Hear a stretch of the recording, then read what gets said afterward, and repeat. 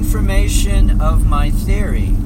I'm driving up in altitude into a mountain that greeted the clouds. It's cloudy this morning, and upon entering within yards of the base of the cloud, I find it's raining, whereas at lower elevation it was not.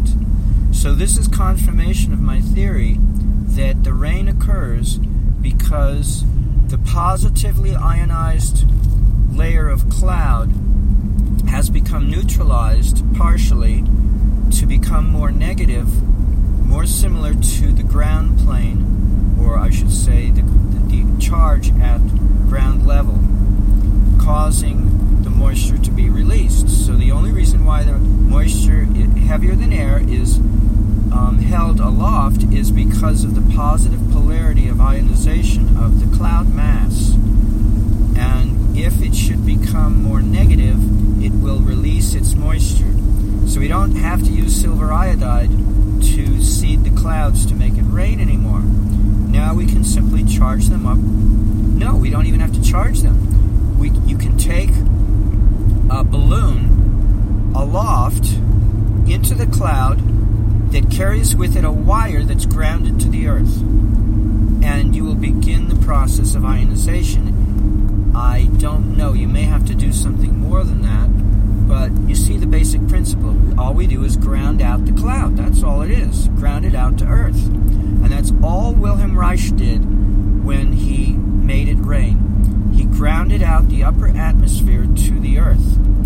And he was able to form clouds as well as dissolve them, as well as make it rain. He could control the rain process.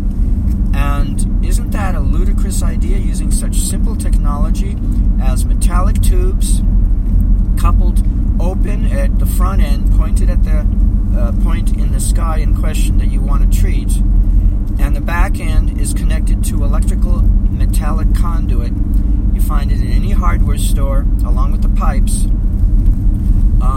to shield house wiring. It comes both in plastic version, flex, and steel version, flex. I guess it's aluminum, I don't know. But it's metallic. And then the back end of those flex tubes are draped into a body of moving water, and that's necessary to carry the charge away from that area.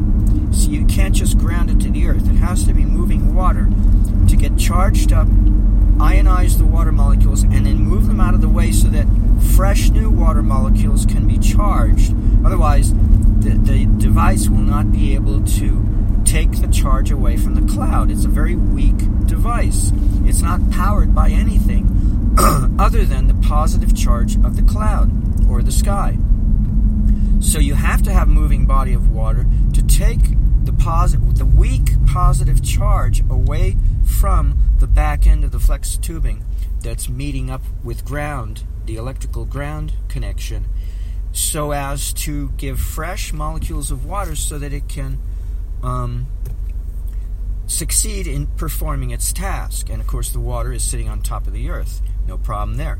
So I can see now why it's got to be a moving body of water, but only because of this particular recording session did I figure it out while talking.